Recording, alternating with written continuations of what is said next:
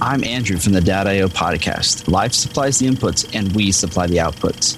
Part of the Gonna Geek Network, just like the show you're listening to now. Shows on the network are individually owned and opinions expressed may not reflect others. Find other fantastic and amazing geeky shows at GonnaGeekNetwork.com. You are listening to PopX Cast, where science fiction meets pop culture. Captain's Log Supplemental. PopX Cast.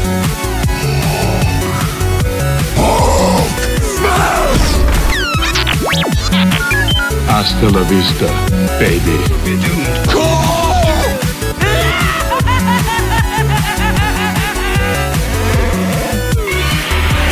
By the power of Grayskull, Autobots, transform.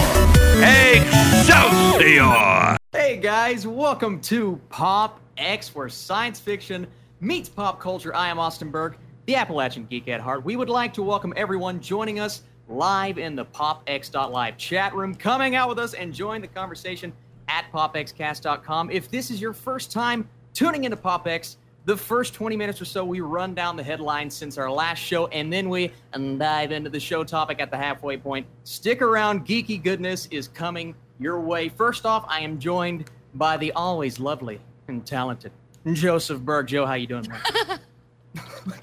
Look at him. He's so lovely. Look at his beautiful face. No, I'm just actually messing with you. Dude, I am so excited to be here tonight. It's too, really cool. Me too.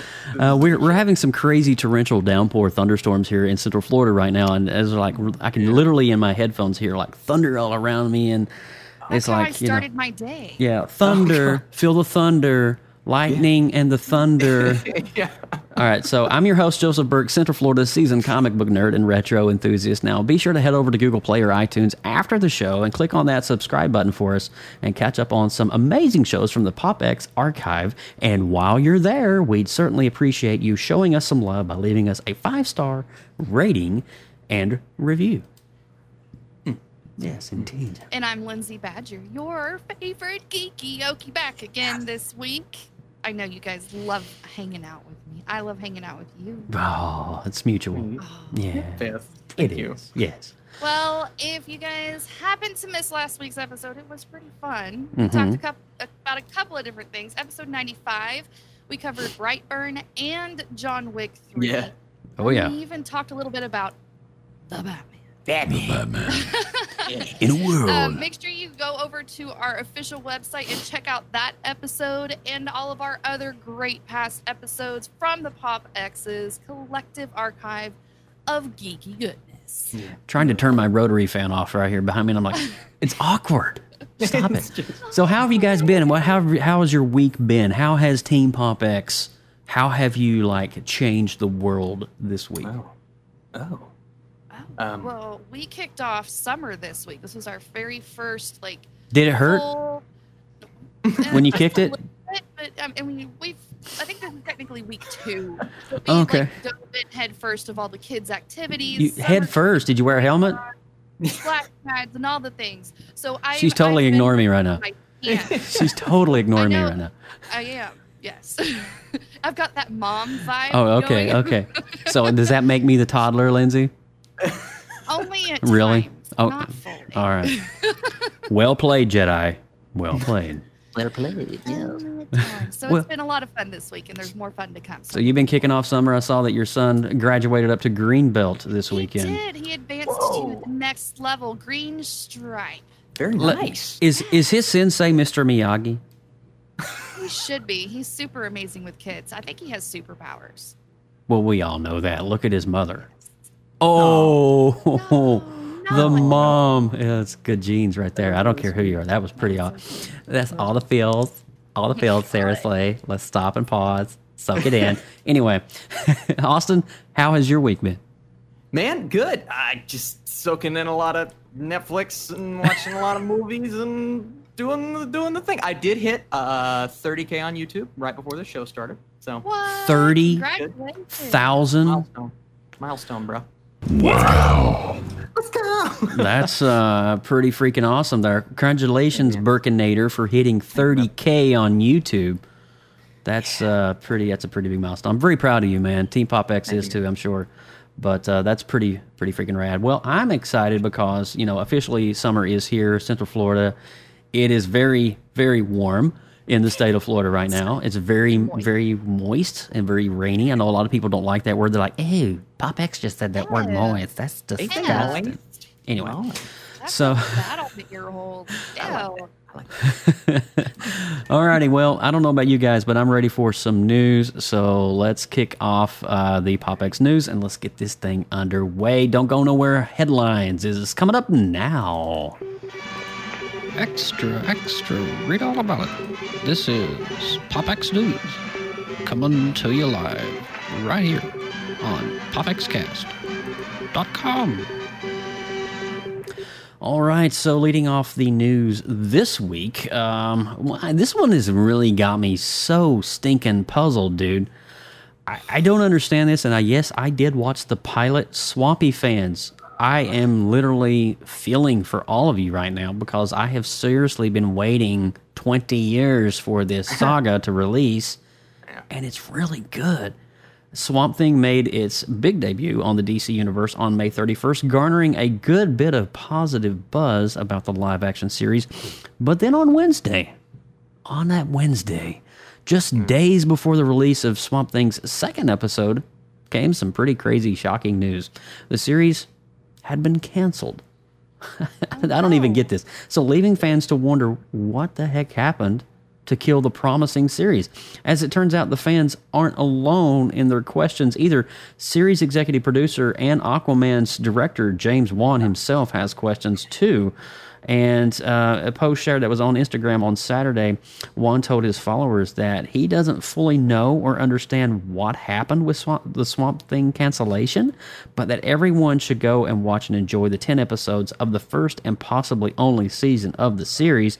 As he put it, not only did the cast, crew, and those involved with the series work very hard on it, but Swampy deserves it. Indeed. He deserves some love. That's so sad. So I'm a little bit torn on this one. I mean, the pilot was great. Dude, the first, pilot was great. I watched episode 2 on Friday. It was great.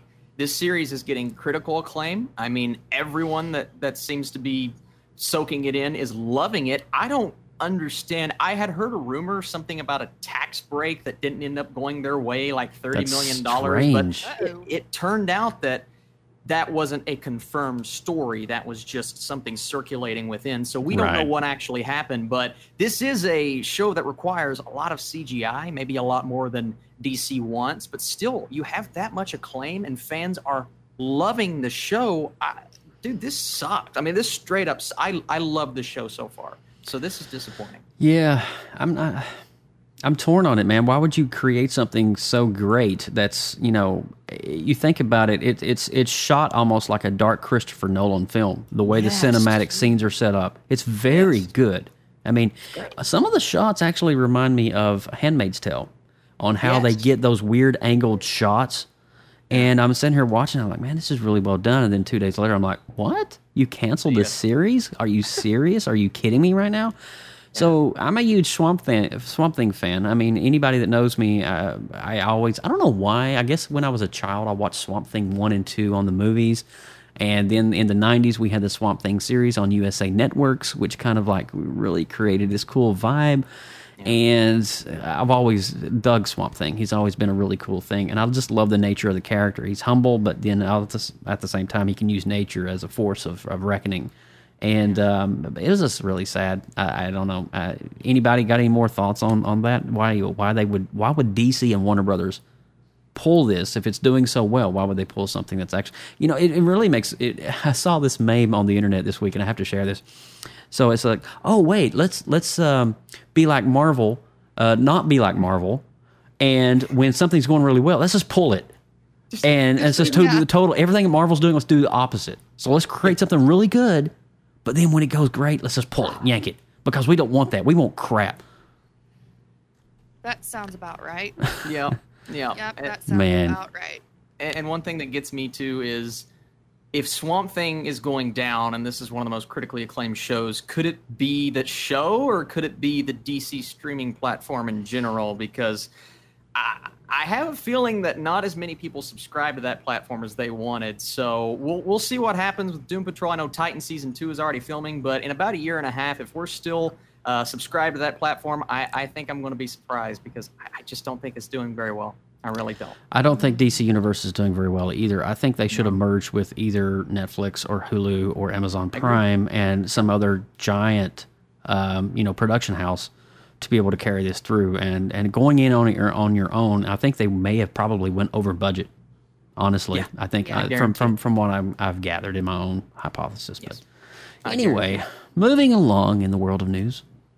Well, let's go from something sad to something really controversial. So this is a warning prior. This is a controversial topic. So let's refrain ourselves, kids. Okay, so Connecticut Governor Ned Lamont is pushing for Disney, Netflix, and AMC to come to the state after the media giants expressed reservations over strict abortion laws being considered in Georgia. Connecticut's Hartford Courant reports Lamont and Lieutenant Governor Susan Bysiewicz penned letters to Disney CEO Bob Iger, the man, Netflix Chief Content Officer Ted Sarandos, and AMC President and CEO Josh Sapan, urging the three companies to consider Connecticut's growing media industry as the future site for their high-profile productions, which include The Walking Dead and Marvel Studios films. That's the biggie.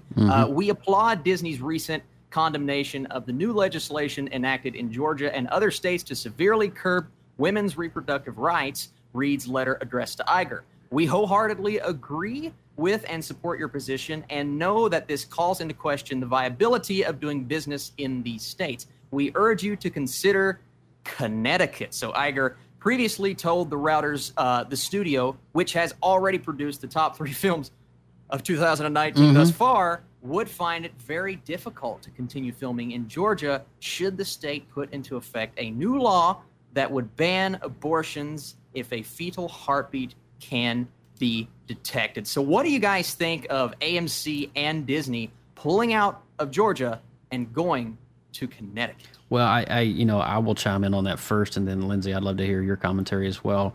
I think it's I think these big production companies have the right to go and do what they think is just and right, not only for their production team and crew, but the moral compass is intact here as well. PopX neither agrees nor disagrees with anything that Georgia is doing right now in terms of movie and film production and state legislator laws, et cetera, et cetera.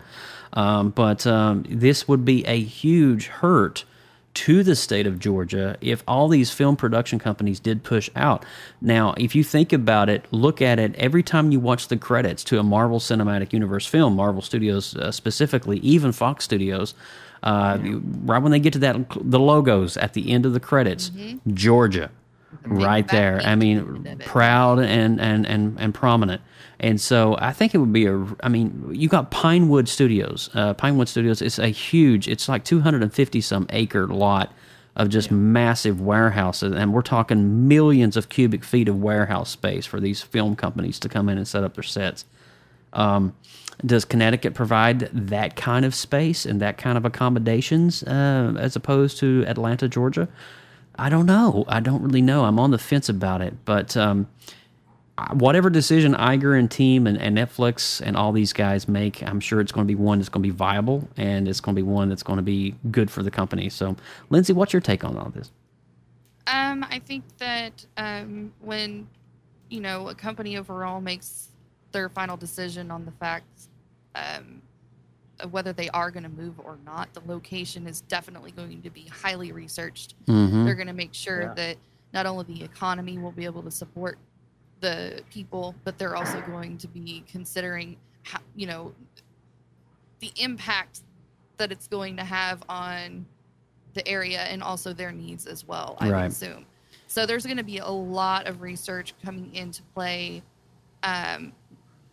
beyond more than just the political stuff. It's going to be more business oriented, centered in what's best for their company to thrive and continue being the best that they can be in the industry. Well said.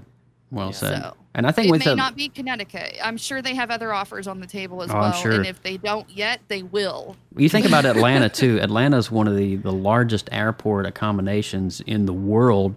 There's more flights landing and taking off at one time in Atlanta than there is in most major metropolitan cities. Right. And it's unfathomable to even think that. Yeah. So the community, the travel for actors and crew to get in and out of Atlanta is a lot more streamlined because they're prepared for that. Whereas opposed to a smaller state like Connecticut, you're kind of like, all right, so where are you going to put a 1 million square foot warehouse? Where's that going to go? Yeah, so, but we'll see how that plays out. And like I said, PopX is, we're not going to get into the political part of that, but I think it's too early to tell on this one, but it is very interesting. It is. Can't wait to see how that one I agree. Ends up. Yeah. Well, should we move on to yes, some X-Men ma'am. news? Tonight's kind of X-Men feeling anyways. Over 2 decades ago, X-Men the Animated Series wrapped up its 5th season on Fox. The show widely credited for introducing X-Men to non-comic fans and paving the way for the eventual movie. Now, if the creative team behind the series has their way, the original X-Men series could get a comeback. Yeah, buddy. My inner child is screaming right now. I know, right? According to The Hollywood Reporter, the X-Men creative team is planning a pitch for Disney about an on-screen continuation of the series, perhaps a season of TV that keeps the aesthetic of the show. Yeah. The one thing that we'd like to do more than anything else is to continue where we left off, said Larry Houston, a writer, a producer, and artist who was the one driving the creative forces behind X-Men, the animated series. I like they're trying to pick up where they left off and not completely start over because, 5 seasons of rehashing is a lot. Yeah. Yes. I agree. But I think it's so crazy cool how they're wanting to pick up with the story right where it left off. There was some pretty crazy storylines in that X-Men franchise back in the day. I remember, the Sentinels, and it was crazy, and Magneto, and the mutants against mutants, and the mutants against the political powers, and as the article said, it's very, very true. It connected the X-Men to non-fans. Correct. I had no clue about any of that until, as a kid, I was watching it because probably my brother made me next to the Ninja Turtles or whatever. But I'm still thankful because now I understand and I have relevance to the storylines. And you appreciate it today. Yeah. Absolutely. Yeah. Absolutely. But I think it's going to be really cool if they're able to successfully pick up where it left off. Come on, it's going to be like, Yeah. I was getting ready to say, if wait for it. Show, they bring back the theme song. It's really a good thing. That is seriously one of the best intros ever scripted. I would watch it just for the freaking intro, to hear the intro modernized. Dude, do you know how when Marvel... when they brought Spider-Man over to the MCU, you know how they kind of picked up his old theme song? Yeah. What if, when they introduced the X-Men into the MCU, they do, because that's kind of known as the X-Men theme song at this point. It is. They do like a Hans Zimmer version of like a composed version. That would be great. Sign me up. Shut up and take my money. Thank you. Where's my credit card at? Does you guys see my... Yeah. Seriously. No, but really God, though, guys. it would be so freaking hype if they would bring that back to the masses. And it would, oh my God, I don't watch a lot of cartoons in terms of that, but I would watch that and enjoy every second of it. So, absolutely. Yes. Yeah. Indeed. 100%. Can we all just have a little sigh for X-Men, the animated series? Dude, yes. It's the best. Larry Houston, we support you. Awesome. Oh One more time for you. Go, Larry, go.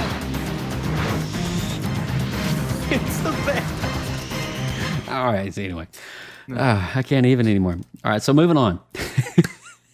Shazam was a massive hit for Warner Brothers and New Line and DC, so it was only a matter of time before they got the ball rolling on a follow-up. Now, however, it sounds like Billy Batson won't be coming back to theaters until after his archenemy gets his own film. Now, according to The Hollywood Reporter, Juan Colette Sierra has just signed on to direct Dwayne "The Rock" Johnson in the upcoming Black Adam movie. Now, Colette Sierra made his feature directorial debut in 2005 with House of Wax. More recently, I don't know about that one. He held the shark attack thriller The Shallows in 2016 and also directed 4 action vehicles with Liam Neeson: Unknown, Nonstop, Run All Night, and The Commuter. He's currently working on Disney's Jungle Cruise, based on the amusement park ride of the same name, so Johnson will appear in that film as well. So, Black Adam has a director. It's a questionable director. It's a random choice. It is. I would rather have Mel Gibson directing this thing than him. Oh my God. Yeah. At this point. 1000%, dude. But here's the thing, though. He has the ties we see from Jungle Cruise to Dwayne Johnson. So I think Dwayne Johnson may have played a part in getting him on with this movie. But for me, that bodes well for Jungle Cruise. Right? If Warner Brothers has confidence in him working with Dwayne Johnson, I feel like Jungle Cruise is going to be a solid movie at least. So that kind of builds up his credentials. And then I think 2 of those Liam Neeson movies I thought were pretty good. The other 2 were like, oh, okay, but they're just like generic action thrillers. Let's see what he does, right? I'm kind of at this stage in my life to where I see these Robert Pattinson as Batman and this director's coming on. Who the heck is that guy? You just got to see how they do, right? Questionable decisions prior, but maybe he can come out and Russo Brothers it and knock it out of the park. Like Russo Brothers it. Is that a thing now? Yeah. I like that. That's a thing now. Okay. Because we look at the Russo brothers and they were known for their television comedy. True. Right? And then they come in and they give us one of the best action superhero movies of all time. So this could be a nice turn for him as a director. I will agree with you on the influence Dwayne Johnson has on this decision because he's super active on Instagram. Super active on Instagram. And he did like an entire, like almost a it was like a love fest for him one day. I was like, okay, I see where you're going with this. It's like this big, huge buildup of an announcement for the director. I was like, okay, all right. Sure. See. Well, glad you like it. Well, Dwayne, you like it too. Dwayne's a very honorable kind of guy too. I love him. Yeah, he's so fun. I love all his diversity. He's so diverse in his acting. So I'm really excited to see him in kind of a dark villain role as Black Adam. I think that's going to be fantastic seeing him in that role. I think Black Adam, I mean, my favorite role of his is Maui in Moana, right? Oh. So I think Black Adam could he's so good in that. But I think Black Adam could easily take that as his best performance yet because I think he's been building that up in his career, and now he gets to hopefully knock it out of the park. So I'm excited for that. Agreed. I think he could do really good. I really do. All right, so let's go from Black Adam to who you going to call Ghostbusters when Jason Reitman announced that he was developing a sequel to his father's Ghostbusters series. I think that's really cool, by the way, passing down the mantle in a way. The door was open for the cast from the original films to return. Now we know that Sigourney Weaver will be among them. The veteran actress recently confirmed to Parade Magazine that she will once again play Dana Barrett in the new film. The last time Weaver appeared as Dana was in Ghostbusters 2 in 1989. Sometime between the first 2 movies, Dana and Bill Murray's Peter Venkman had broken up, and she gave birth to a son named Oscar. By the end of the second film, Dana and Peter had rekindled their romance. Weaver returned to the Ghostbusters world in the female-centric reboot in 2016. She made a brief appearance as the mentor of Kate McKinnon's Jillian Holtzman. Surprisingly, Weaver might not be the only actor returning to the franchise next summer. Parade's article notes that she's set to reunite with Bill Murray and Dan Aykroyd in the sequel. Does this get you guys excited? All we need There now is no is Dana. Annie. There is only gruel. We need Annie Potts and Rick Moranis. We need Annie Potts and Rick Moranis to complete the. Yes, the, he the, has to be in there at least as a cameo part or something. Yeah. Please make that happen. So Rick Moranis' story is so interesting because, you know, the guy completely pushed off Hollywood and retired from acting because of what happened to his wife. He had to go take care of his children, which we understand that. But wouldn't it be just so sweet to the thing that pulls him out is Ghostbusters? Like, how sweet would that be? I'd rather it be Dark Helmet from Spaceballs, but Ghostbusters would be nice. So Yeah. I'm excited. I think that would be really cool. I've always been a huge Rick Moranis fan. Even awesome. I followed him when he was on Laugh-In back in the day, which is the Canadian. You remember Laugh-In? Yes. CCTV, Canadian comedy TV. He was on there. That's when John Candy, Rick Moranis. That's a bunch of those Canadian actors. That's when they first got their. Oh, dude! If you've never seen those kinds of shows, you need to go back and rediscover your comedic roots, because there's some awesome stuff in there. Oh my God. But I'm excited. I think it's fantastic. I think it's great, and I think that the fact that Sigourney Weaver has already agreed to come back, that tells you right there. It's not just going to be one of those really quick, short roles, too. She's probably going to have a multiple camera role, and I'm happy about that. Anytime I see Sigourney Weaver on cam, it's a good day. I agree. It is a good day. So where are we at here? I think it's me next, right? Lucifer. I get to speak about Beelzebub. Here we go. So it was in the air, and now it's official. Lucifer will see one more and a final season. Now, the series premiered on Netflix last month with a fourth season, while the first three aired on Fox, who canceled the show in 2018. Now, the fans will get the chance to see how Lucifer Morningstar concludes his journey. We're thrilled that Lucifer fans around the world have embraced the series on Netflix, and we can't wait to give them the big finish that they've all been waiting for, Netflix said in a statement. They went on to say again, on quote, "We're so incredibly thankful to Netflix for resurrecting our show last season and now letting us finish the story of Lucifer on our own terms," end quote. Lucifer executive producers Italy Modorovich and Joe Henderson also said, "Most importantly, we want to thank the fans for their incredible passion and support. The best is yet to come." All right. So, have you followed Lucifer, Austin? I have. I'm actually more recent in this because I knew the show was coming to Netflix, and I said, well, I'm going to have to do a review on it. So I caught up. I watched every season throughout probably like a 6-month span. You know what? It's a really good show. And I think Netflix actually gave us one of the best seasons yet. Their season was a bit more gritty. It was a bit darker. Lucifer went in a different direction, but he's still the charming, suave guy, one of the coolest characters on television. So I really like what they did, and I think the fact that now fans wanted more than another season. They wanted multiple more seasons, but we know Netflix, they can't really afford to keep all these shows afloat that aren't Stranger Things and Mindhunters. So I get it, but they're giving us one final season, the final season that the fans want. So I'm excited. I think it could be really cool. Very nice. And not to speak in the final season, Jessica Jones also is coming up. Yep. And speaking of Jessica Jones, Austin Burke. All right. So we are just a few days away from the release of the third and final season of Marvel's Jessica Jones. Netflix has now released the first full trailer revealing that Gregory Salinger, am I saying that right? I think so. Salinger, yeah.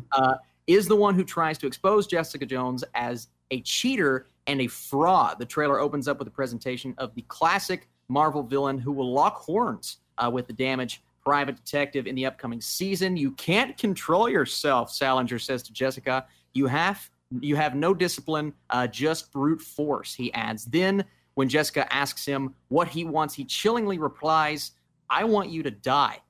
Additionally, we got a glimpse of Trish Walker in action as Hellcat, and the revelation that Jerry Hogarth is the one responsible for getting Salinger out of prison. Jessica Jones' final season and the finality, of the Marvel Universe on Netflix launches June 14th. So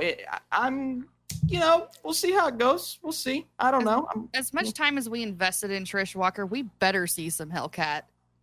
Yeah. Seriously. I need to see the costume. Because the costume is pretty awesome. Can we not focus anymore on some random, character and just focus on Jessica this that'd be season, great. please? That'd be super great. I think honestly though the best villain out of all the Marvel franchises was the Jessica Jones villain of the Purple Man in season 1. I thought the build up of that character, I think it overshadowed Daredevil. It overshadowed the Punisher. Yeah. Definitely. David Tennant. Lindsay, you were just talking about him from Good Omens. Yes. Yes. David Tennant. I was pretty sure that was him, and yes. And does anybody know where David Tennant got his start? Mm-hmm. Where did he get his before start? Doctor Who. He was a doctor. Duh. I think he was one of the best too. I mean, the guy's just he's a class A performer. He does not get enough roles in Hollywood. Agreed. He I does. was talking at the pre-show. I was talking to him about Good Omens. That was a really great show. I just finished watching it last night. Great. It's on Amazon Prime. It's fantastic. Yeah. Well, we were talking about the Russo brothers, Lindsay Badger. I know you saved this one for me. I did. Here it you has go. a special place in my family's Here you heart. go, girl. This is right up your alley, so go for it. All right. After 26 years of success, Magic the Gathering is getting its first screen adaptation thanks to Netflix and the Russos. Yes, please. The co-directors of The Avengers Endgame will serve as executive producers of the animated series based on the popular card game. Created in 1993 by Wizards of the Coast, Magic helped launch an immense wave of collectible cards in the game popularity. We have been huge fans and players of Magic the Gathering for as long as it has been around. So being able to help bring these stories to life through animation is a true passion project for us, stated Joe and Anthony Russo. My husband is, to say All right. obsessed. Yeah, I was getting ready to say, what was I know your husband is a huge collector and has multiple decks. He And is beyond obsessed, okay? He has like decks of decks over here. It's like decks insane. of decks, ladies and gentlemen. Decks upon decks upon decks of cards. How does he have a big deck? He's got a big We have dick. those jokes all the time. Let's just say that he has a Wait, backpack. that didn't sound good at all, did it? No. No. I just We're realized trying what I to said. keep it family friendly. No, I just realized what I said. And I didn't. I was like, We're oh. going to not unpack that. No, well, it's not. He has a backpack that he carries to the comic book store that should probably have its own insurance policy because it Whoa. has that much value on it. Okay, he's a little bit obsessed. So as soon as I saw that headline fly through, I sent him the link, and I think he might have peed himself. Yeah. Wow. He was like doing backflips at work. He was Now, so excited. I have to ask you, Lindsay, is your husband one of those guys when he's playing the game and it's all getting intense, does he reach down and pull out that one magical card that's probably worth $1,000 and he goes, boom? Does he nail it out? Yeah, he has decks that are built that way for sure. Oh, wow. I would say that Yeah. he's got a couple of those. I saw that high one time values. at my local comic book shop right here in front of me. They was watching a magic game going on one night. It was on a Sunday evening. And this kid pulled out this card. It was like a chase card, and there was only so many made. And he pulled it out, and everybody in the comic shop went, "What?" Jeez. Yeah. I was like, "Well." I have actually watched, because I am the awesome wife that I am. I will not play card games with him. I just can't. I can't get myself to stoop that level. But I will watch documentaries with him. I know more about Magic the Gathering than probably. We shall call you the caretaker. Oh, Yes, you like that, don't you? He actually asked me. He's like, "Are you going to watch it with me?" Did he really ask you that? He's like, "Maybe after you learn about the backstory, you'll want to play the games with me." I was like, Oh, "I'll watch it with you, but that's probably not going to happen at the end." oh We'll boy. see how it goes. Well, you know what? The Russo brothers are just all over the place right now. I know. I was so surprised 21 to hear Bridges. Russo 21 Bridges coming out here in a couple of weeks. Yeah. putting on there. yes. Can't wait for They're that. just excited. I mean, that movie. Have you seen the trailer for 21 Bridges, Austin, Lindsay? It looks great. Like, it looks straight. They're producing. Oh my gosh, it looks game incredible. Right now is almost as good as their directing game. And here's what I'll say to you, Lindsay. The last time the Russo brothers were passionate about a project, it was the 4 movies they directed in the MCU, and they're all 4. Let me great. tell you that the storyline for Magic the Gathering is kind of similar to how the Marvel storyline goes. So even though it's a different realm and universe and characters, it's going to have kind of that same vibe I have. Interesting. Well, I think it's a great. I there's think it, different realms and planes and characters traveling between them all. And when a cultural icon leaves an impact big enough, like Magic the Gathering, which is a card game that can spawn something to be created on Netflix, you know it's got to be culturally adequate to be able to do all It's that. going to be huge. It's going to be. It's going to be a massive show. Well, listen, I'm we are at the 9:35 mark. We got 25 minutes, and we're going to actually stop right there with the news, and we are going to go on into Dark Phoenix, and we're going to spend a little bit of time before we head into Dark Phoenix. We're going to actually talk a little bit about Godzilla and the King of the Monsters as well, just to kind of hit on that just for really briefly. But we're going to be talking about some spoilers, and so when we do that, you know what happens. We got to roll the spoiler alert, so don't go nowhere. We'll be right back. So if you've not seen Godzilla or you've not seen Dark Phoenix, this might be your time to bounce. Danger. You are about to enter a PopX spoiler alert. Beyond this point, there is no return. You have been warned. You have been warned. That's all I can say. I mean, beyond this point. So let's talk a little bit briefly about God. I know Lindsay didn't see Godzilla, but you and I did, Austin. So we're gonna just really quickly. I'll share just a couple minutes. I thought that Godzilla, cinematically, CGI, some of the best CGI I've ever seen, probably in a production in a long while. Especially, I would compare it up to Avengers Endgame, possibly. Some very cinematic moments. Storyline, Storyline was not as lackluster as I wanted it to be. There was a lot of plot holes. There was a lot of weird setups that didn't even need to be there. And it took forever to get the Titans battling. There was 45 minutes of just human dialogue back and forth. And it was just oh, we're in Tokyo. Oh, we're down here. Oh, and now we're in Mexico. Oh, we're on the Continental Divide. Oh, okay. I understand that there's multiple Titans all over the Earth, but all right. So what's the setup here? What are you trying to do?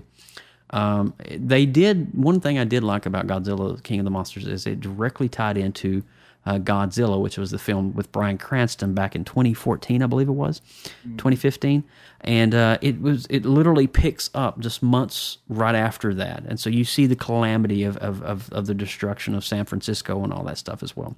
But for me, I thought the story was a little C-. The CGI and the actual battle itself, probably a good B+. And so I thought that it was definitely good. Now, am I telling you it's a bad movie? No, I'm saying go see it. If you're into that and you want to see that, it's definitely something that you'll be happy when you get out of the theater because it's overwhelming. But storyline, there was a lot of plot holes for me. Austin, what did you think about it? Yeah, I'm right there with you. I did not like the storyline at all. I thought the human characters were all dumb. They were written horribly.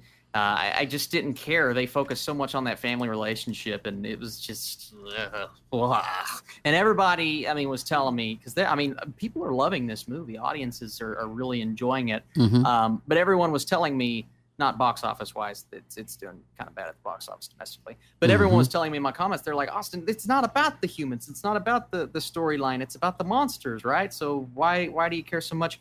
My big issue was that the human storyline, you'd get 30 seconds of the monsters battling, and when that was happening, my brain was exploding because it was awesome. Yes. And then they cut away. Yeah. And they'd go back to the humans, and then they come back to the monsters. Yeah, great. And then they cut away again. It's stop.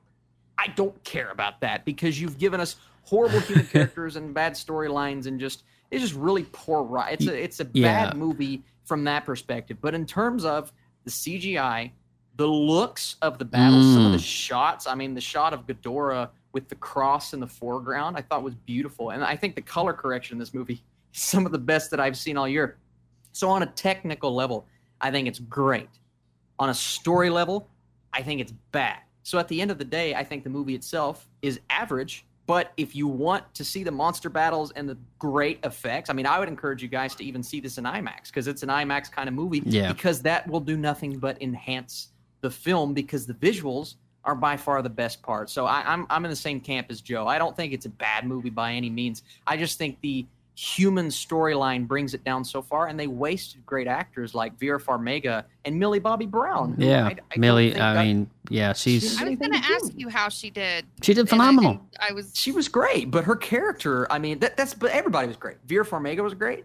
Kyle Chandler was great, but their characters were written so poorly. It's like they didn't get anything to do. So yeah, I think the movie is worth seeing, but I wouldn't. I would think I would just kind of turn your brain off. Exactly. I would think at some point there needs to be a pulling of outsource for this film. Can we get the writers who wrote the original Japanese versions to come in and write the dialogue, and then have America do the CGI? Why can't there be a perfect union? I don't know. I don't get it. You hit the nail on the head, because I think these Godzilla movies have given us the best looking Godzilla, the best looking and technically produced films, but the old ones have given us the best storylines, the best human characters. So we need a combination. We need to the merge two, the worlds. especially in the next one. Yep, Yes, I agree completely. And just, I was, Sean, before we move on to Dark Phoenix, Sean was actually posted over in the chat room. They did delay Godzilla versus Kong. And I'm not sure if the box office numbers are playing into that, which I'm suspecting they probably are. But I will say this much, that, looking at Godzilla, this is the meanest looking Godzilla. I mean, his grimace face is just like, it's my favorite Godzilla. Yeah. Dude, yeah. I wouldn't be surprised if Andy Serkis is doing the motion capture for Godzilla. I'm telling you. I mean, it is freaking awesome, dude. Oh, my goodness. That's funny. Awesome. But anyway, moving along. So if I was going to rate Godzilla versus Monsters, let's do that right quick, Austin. I would say 58%. Yeah, that's right along the lines. I'm going 52%. I mean, okay. It's above a 5. Middle of the road. For me, a 5 is complete middle of the road. I would go slightly over that because of the technical achievement, but yeah, I'm right there with you. Okay. And we didn't even collaborate our scores. That's pretty cool. No, we didn't. We really didn't. That's crazy. All right. Well, let's transition over into Dark Phoenix right now and talk about that. So one of the things, and I have a note here, and I have to write this. I have to talk about this note, but sometime in our discussion, because it's a huge plot hole that I had with this film. Now, overall, I thought that Jean Grey, her becoming the Phoenix, and just everything in this film, oh man. I saw a tweet that was written by the producers of this film. They said they were writing and rewriting the script on the set during the filming. Oh, no. Oh, yes, Lindsay. Having said that, all right, so there is so many moving parts to the film that aren't congruent and cohesive. It just leaves you kind of like, yeah. So, it was rough. I mean, the visuals of her becoming the Phoenix was amazing. It was astounding. Oh, yeah. And I thought that there was no nod to any of the previous franchises whatsoever. This film was literally using the actors that played all the previous films from the First Class series, and use them as like, well, let's just make this random off-the-wall movie using these actors as their portrayal characters, and let's just see what we can do with it. And there's no congruency, there's no fluidness, there's no saga completion. It doesn't... And I'm it's almost like a standalone movie? It could very well be a standalone film. Now listen to this. Did anyone notice that the film totally ignored the events of the X-Men Apocalypse? Now, to recap, X-Men Apocalypse was primarily concerned with the return of the mutant demigod Apocalypse, who turned Magneto, Storm, Psylocke, and Angel into his 4 horsemen, and then they set about destroying the human world so that he could make the new world in the image of the mutants. Now, the film included a subplot about Professor X helping Jean Grey contain a powerful force buried deep within her that would be threatened to consume her during nightmares. Now, in the finale of Apocalypse, Professor X was forced to reverse course and encourage Jean Grey to release the force from within herself to harness its power to defeat Apocalypse. Now, this tactic proved successful, but left the X-Men and the X-Men fans to wonder if Professor X and Jean Grey were ready to reckon with the power that they had unleashed. Fast forward, Dark Phoenix. Let's just forget all about that. And everything. So Jean Grey becomes the Phoenix because they have to do a space mission where one of the shuttles from NASA, something malfunctions with the navigational system, so the only people that could do it is Charles Xavier and the X-Men. So they send the X-Men up into space. Which was cool. Which was really rad, by the way. It was really cool. Yeah. And then all of a sudden, out of the cosmos comes this floating fire-looking thing. And was it Captain Marvel? It kind of looked like the glowing. Honestly, it was orange and red. It kind of looked like Captain Marvel. Marvel. To add in, go ahead. In a little bit. No, you go ahead. You go ahead, wanna Matt. Yeah, go ahead. They actually changed the ending to this movie because it was too similar to Captain Marvel. The end of this movie was originally supposed to be a space battle, and Jean Grey's character was presented way too similarly to Captain Marvel, so they changed it to a fight on a train. Yep. They could have at least done something better than a train, but okay. Yep. Okay, that's different. All right, so having known that, that's kind of weird. Yeah. So here we are, you know. So X-Men Apocalypse, according to this film, did not even happen. No. So here's the X-Men going to space. All right, so they use Nightcrawler. Nightcrawler sees the space shuttle, and he's able to teleport him and the X-Men in the spaceship that's spinning out of control, navigational system. It's a NASA rocket. You know, you've seen the NASA shuttles like the Endeavour and Challenger and Discovery. And so it's just spinning, and so Nightcrawler gets in there, and they fix the navigation controls, and all of a sudden this like vortex flame-looking thing starts coming towards the ship. And that is when Jean Grey is infected or merged with the entity of the Phoenix and totally abandoning the entity of the Phoenix already living within her from Apocalypse. Because if you know in the comics, Jean Grey and the Phoenix are 2 in 1, like Banner and Hulk. Yeah. You cannot have Banner without Hulk. You cannot have Hulk without Banner. You cannot have Jean Grey without Phoenix. You cannot have Phoenix without Jean Grey. Same thing. And when Jean becomes over emotional and she can't handle it, the Phoenix comes out and just wreaks havoc on everything. So, totally abandoned. Not only did they abandon comic lore, they abandoned the continuity of the previous X-Men films, and I have a huge problem with that. Awesome. What's your take on it?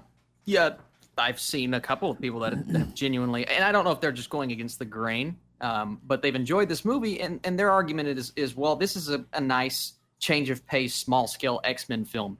And I agree. I do like the fact that it's different from the other X-Men movies, right? But to say that the Phoenix Saga is good, it works on a small scale, goes against everything that the Phoenix Saga was built for, right? My big issue with this movie is that everything that happens to these characters, they expect us to care when we've had no time to build to care about them, right? Mm-hmm. Jean Grey, the one thing that worked about, and I don't think X-Men 3 is that good of a movie, but what worked about it is that we had time, 2 full movies to build with those characters, so we cared about Jean Grey. We got maybe 1/4 of Apocalypse to build with Jean Grey and Cyclops and Nightcrawler and all of these characters.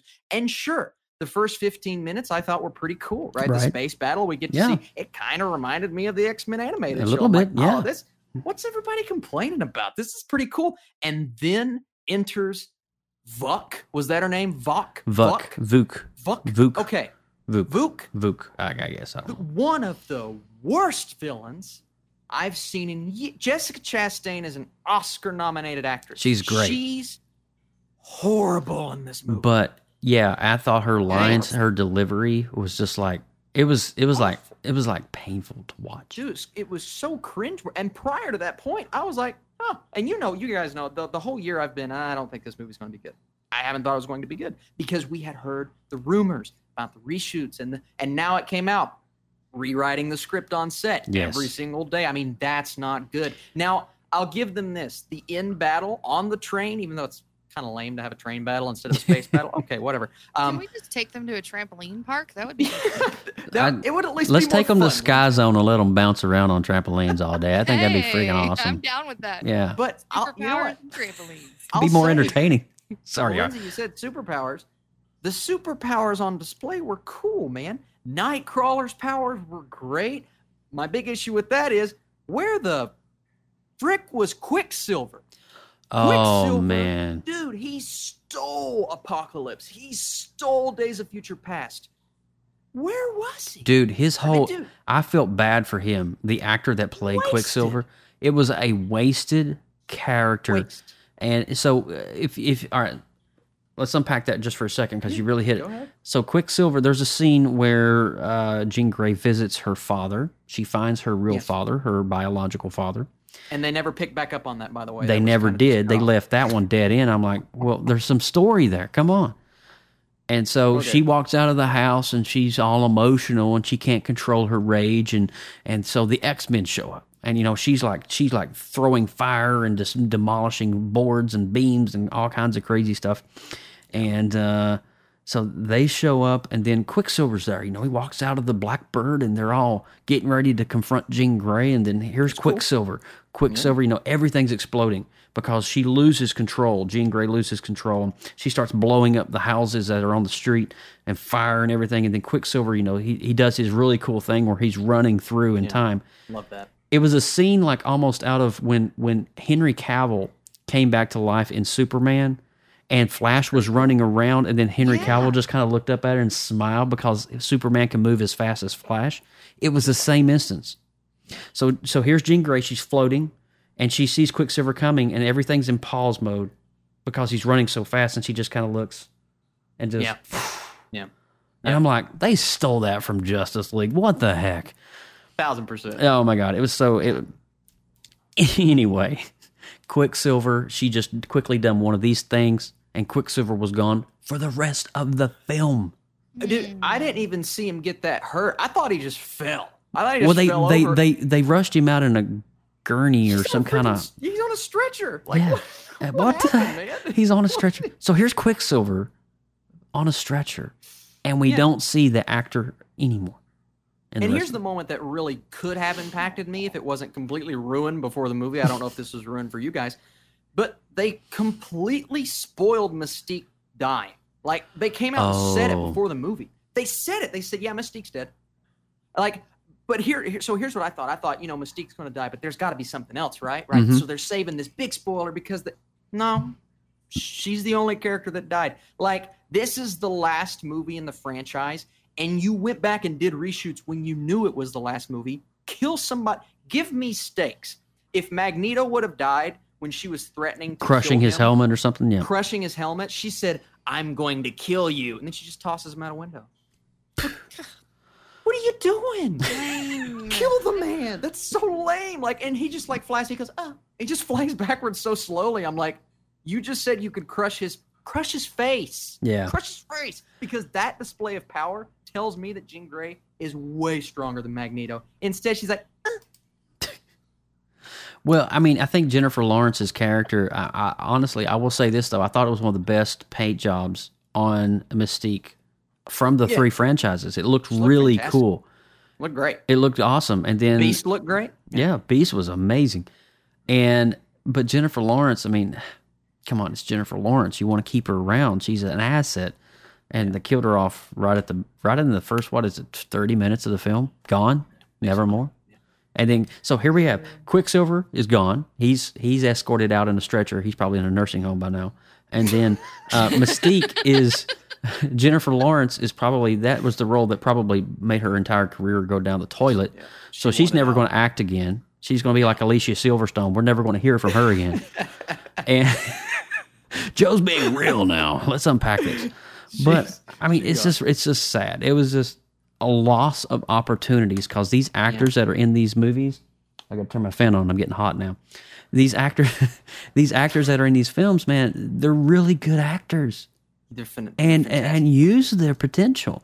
But you start going back to what was the name of the actress that you were talking about? Jessica Chastain. Yeah. You can tell the dialogue was quickly written and not well thought out, just by the delivery of her. You know, it was almost like they told her on set, say this, and if that doesn't work, say something else. And she's just like, I'm going to kill you. Dude, so slow and methodical, but not in a creepy way, just in a I'm bored kind of way. Listen, the actors in this movie, you could tell, except I think Fassbender and McAvoy actually wanted to be there, but everyone else, as talented as they are, I could just kind of tell they didn't want to be there. There's a scene where Nicholas Hoult is supposed to be displaying emotion, and he's a phenomenal. He almost got Batman, right? But I didn't buy it, right? I bought McAvoy, I bought Fassbender, I didn't buy him, and you can tell everyone's just tired. They know this is the last film. Simon Kinberg, he's great talent-wise, but Fox put him in a really bad situation. They gave him this big budget movie this big budget movie that's going to lose a lot of money as his first directing gig. And just because he's a talented writer, right? He's been back and forth. He wrote Fantastic Four, but he also wrote Days of Future Past. Just because you're a talented writer does not mean you can be a great director. And I thought his directing was a little weak, right? I think he displayed comic elements really well with the fights and the display of powers and the scene at the beginning. And even the train scene I thought was pretty cool. But from an acting standpoint and a story standpoint, I didn't buy him as a director. And I think this movie at the end of the day falls flat because no one cared as much as they should. And it's sad to see with this cast because this cast is just the best. And see, you really hit the nail on the head just in Austin. As we're wrapping up the thought process, I mean, there's a lot we could unpack with Dark Phoenix, but why? Yeah. They wasted 20 years of a franchise on a film that many of them didn't even want to make. Yeah. And I would say the only 2 or 3 that had the passion in there would be Holt, Fassbender, and McAvoy. Those were really the only. Well, Sophie Turner. Sophie Turner. Tried. She did a phenomenal job as Phoenix. I'm not going to discredit her role any at all. But all the supporting characters and stuff is just like, meh. Yeah, I'm with you, man. You know what I will say though, I didn't hate this film as much as I thought I would because of those fun elements. X-Men Origins, right? I hate worse. Absolutely. Some people were trying to tell me this is clearly the worst X-Men movie. I'm like, have you seen X-Men Origins? Have you seen the mouthless Deadpool? They didn't sew anybody's mouth shut in this movie. No. I think it's a better film. And it's not like in my top 10 worst of the year or anything like that. I mean, I've seen some stinkers this year, but it's still not quite there. I still don't think it's a good movie. I could see how you have some fun. It's just, to me, it's a lazy movie and it's stale. And I don't want a stale X-Men. Would you say safe? Would you say safe? Yeah. They played it more safe than any superhero movie I've seen in a long time. I think it almost reminds me of Brightburn. They could have went really crazy with it, but they gave it a very predictable ending. I think Brightburn's a better made film, but I'm right there with you on the fact that they could have just make this an R-rated film and have Jean Grey be the Phoenix. Yeah. Right. Do what she should be doing from the comic books, but they just didn't do it. She pushes some people really slow, and they just let's give our review, and then I want to have us about 5 minutes where me, you, and Lindsay we talk a little bit about the X-Men franchise as a whole. Yes. All right. I like that. So Austin, I'm going to go with what was the number? I want to have to say 51%. Okay. I'm very close to you. I'm a 46. I'm a 46. Dang, dude. Dude, we're really like, close. What the heck? We're like 5 apart on everything today. Seriously. That's insane. But I mean, average, little less than average because they didn't care. But then again, it's not a 3 out of 10 like I thought it was going to be. So hey, that's good. So, right? Yeah. How does this measure up to the Rotten Tomatoes? Rotten Tomatoes bashed it way too much. I think it's better. But see, the thing about Rotten Tomatoes to me is most of the time their conglomerate score is just, so I think it's at like a 22 right now. So it's not a 2 out of 10, right? It's a 22% of people gave it a 6 out of 10 or higher, and the other 78% of people gave it below a 6. So all of that 78 could have given it a 5 out of 10. But then you go to the average score, and I'm pretty sure the average score is really low too. So in terms of average score, I think they are bashing it a bit much, and especially the people that are saying it's worse than Origins, I'm like, no. Go back and rewatch. No, and this will be an X-Men movie I will own in my collective archive because, and yes, I do own Origins. I own Origins on Blu-ray, but at the same time, it's a climactic end of 20 years of X-Men. Yeah. Speaking of which, give me your top 2 X-Men films of all time. Dang. All right, so think about this, and as we wrap up, your top 2 X-Men films of all time. Now, this can include The Merc with the Mouth. Also, when was the first time you ever learned about X-Men? Ooh. How old were you and where were you at? Okay. I got it. All right, so as you're thinking about that, I'm going to go first. That way you guys, I want to set the bar here. All right, so my favorite X-Men film of all time is definitely, and I don't you Deadpool haters don't, Days of Future Past. Days of Future Past is beyond my favorite. Just how they set up the whole time continuity, and you have the old cast and the new cast, and they had already set up the new cast in First Class, so we already know who those guys were. I mean, I went back and watched this movie the other day, and I'm like, wow, awesome. What a thriller. I mean, and can we just give it up for Hugh Jackman? Oh my God, Hugh Jackman is amazing. Which will lead me up to my second favorite Marvel film of all time. And don't get mad at me, Deadpool haters. Logan. Yeah. Logan is my second. So First Class and Logan. And then number 3, if you wanted to honorable mention, would be Deadpool 1.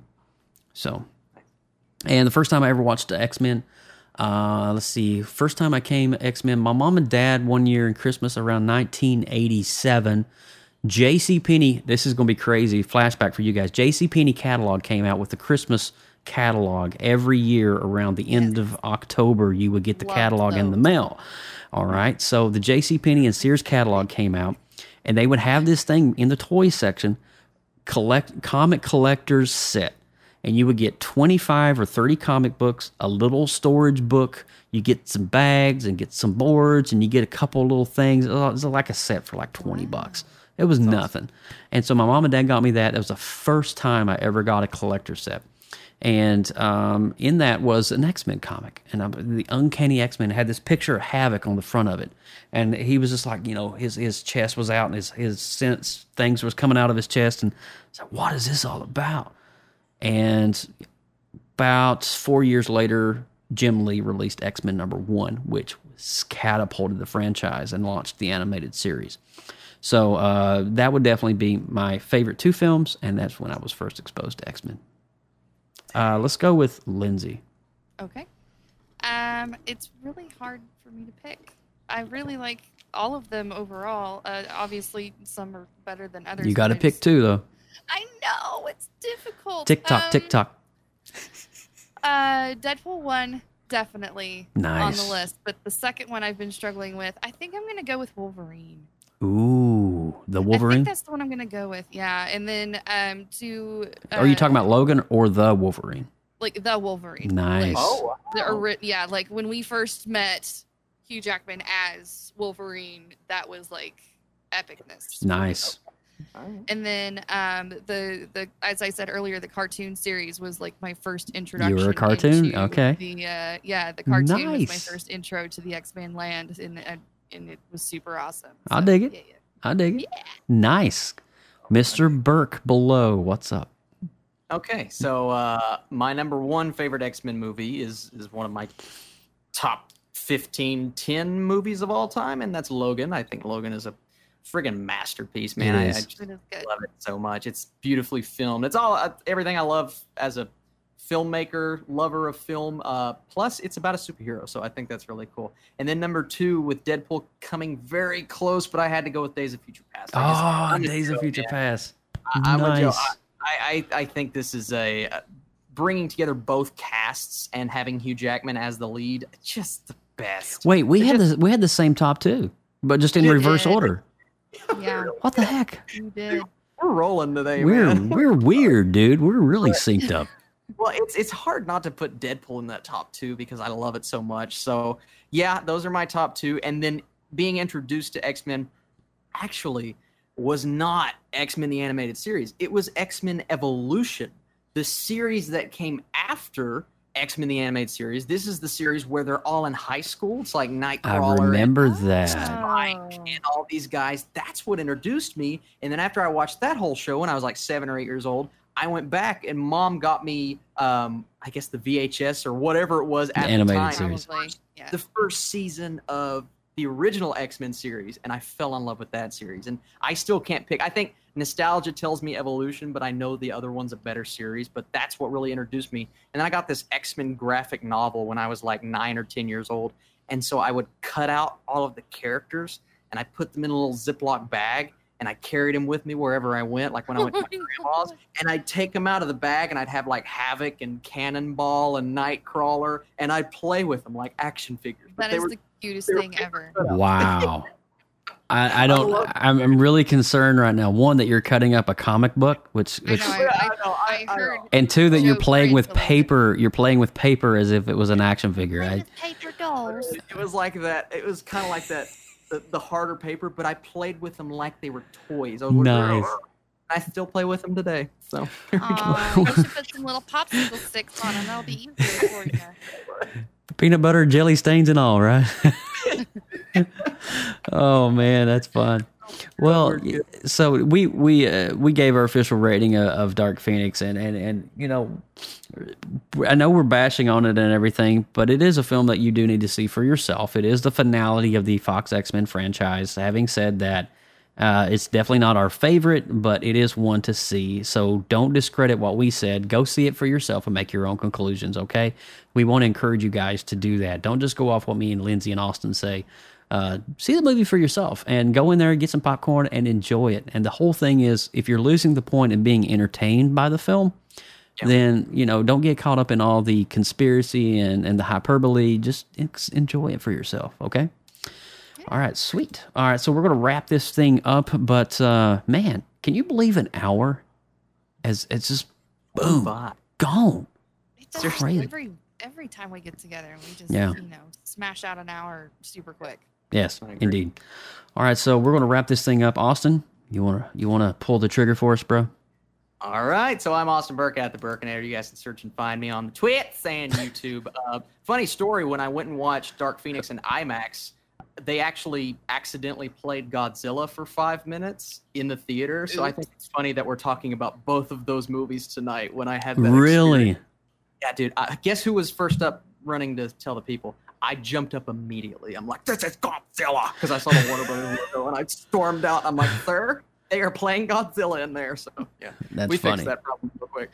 We are part of an amazing network called the Gonna Geek Network. For all things even more geeky, head over to GonnaGeek.com and check out some amazing podcasts on our home network. Connect with us on social media. You guys can find us on Facebook, Instagram, Tumblr, Twitter, and Pinterest, all at PopXCast. Send us comments and suggestions via email at popxcast@gmail.com. Also, for future and past shows, visit our official website at www.popxcast.com. Nice. And I'm Lindsay Badger. You can find me pretty much everywhere at LR Badger, all over the social places and the interwebs and the intertubes and all the places. Intertubes, ladies and gentlemen. You can find Badger and her husband with his magic cards in the intertubes of the galactic internet. Yes. Yes, it is true. And he'll be there still trying to convince me to play a game with him. But then he brings out that card that's worth $2,000. He's like, Lindsay, look at the holographic. Boom. So pretty. Anyway, I am Joseph Burke, a.k.a. at Joseph Burke Arts, JOSEPHBURKARTS, all over the internet. And, of course, hats off to Team Pop X. You guys, you too, brother and sister, couldn't do this without you. You guys make this show what it is.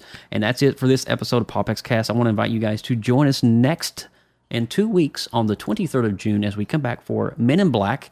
And we're going to have another little sub-discussion under that as well. So we'll be talking a little bit about MIB and maybe something else that we have on the back burner that we're not going to just throw out just yet. So stay tuned for that. But from all of us here at PopXCast, thanks for listening. And thanks for downloading. And we'll see you next time. Anybody got anything for closing? Anybody? No? What? I love y'all. Oh, you love them. God bless them. He's so sweet. All right, guys, we out of here. Bye.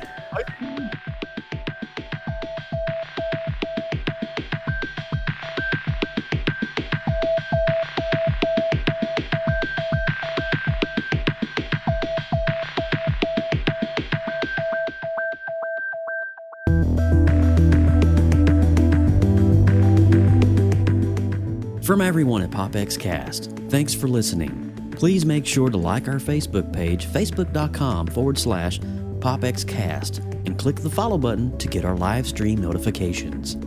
Drop us an email, popxcast@gmail.com. Be sure to check out this and more great content on the Gonna Geek Network at GonnaGeek.com. Get your geek on!